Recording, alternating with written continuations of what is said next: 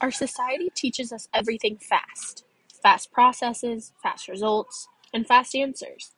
Just take a look at your own life and how you have access to a cell phone that can allow you to communicate with others, search answers on the web, and handle any day-to-day business in a moment's notice and a touch of a button. This is similar to how our society looks at lifestyle changes. When we open our smartphones and click on apps like Pinterest, Instagram, TikTok, etc., we see unrealistic ideas about health, fitness, and weight loss journeys. When you see diets that say they will give you a flat stomach in 60 days, or that by drinking a tea every morning you will lose 50 pounds in 3 months, it attracts consumers and leads them to believe that they should participate due to the outcome and the fast nature. Another example is when you see workouts that say you will have a six-pack if you complete a certain ab workout every day for 1 week. Social media does a poor job at portraying what healthy bodies look like and realistic ideas about what people eat and often how they exercise. The true answer to living a healthy lifestyle where you exercise and eat well is finding what works best for you.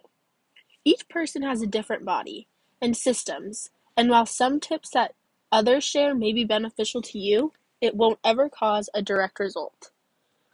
If you take two individuals and have them do the same workouts and eat the same foods, they will still have completely different outcomes. So following what the media shows us about a healthy lifestyle is counterproductive. And rather than putting your time and effort into these, spend time finding what works for you and what you enjoy. Diet culture in the media shows an unrealistic idea of how to properly fuel your body and also keep your mental health on track. For a diet to dictate what you can and can't eat is setting people up for failure. It feeds the idea into people's heads that you must be perfect or else you will not see the results you set out to achieve. And in all honesty, this is just completely wrong. Half a pound of body weight lost in a week is ideal for sustainable health.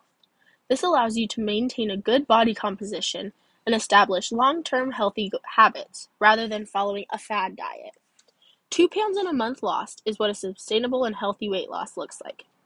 Though losing 2 pounds a week rather than 2 pounds a month sounds more appealing to the majority of people, it has actually been found that 90% of dieters regain everything they lost within 3 years, according to a study conducted by Slate.com. The media is deciding what individuals should eat and what should be done in regards to exercise in order to get the ideal body that our society places on a pedestal. Unfortunately, the media does a limiting job on this topic. The truth is, yes, diet culture saying that you should increase your protein intake and eat more vegetables is accurate.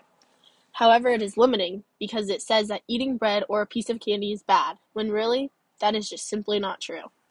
And yes, weightlifting small or large is one of the most effective ways to lose weight and gain muscle, but it is limiting because there are thousands of other ways as well.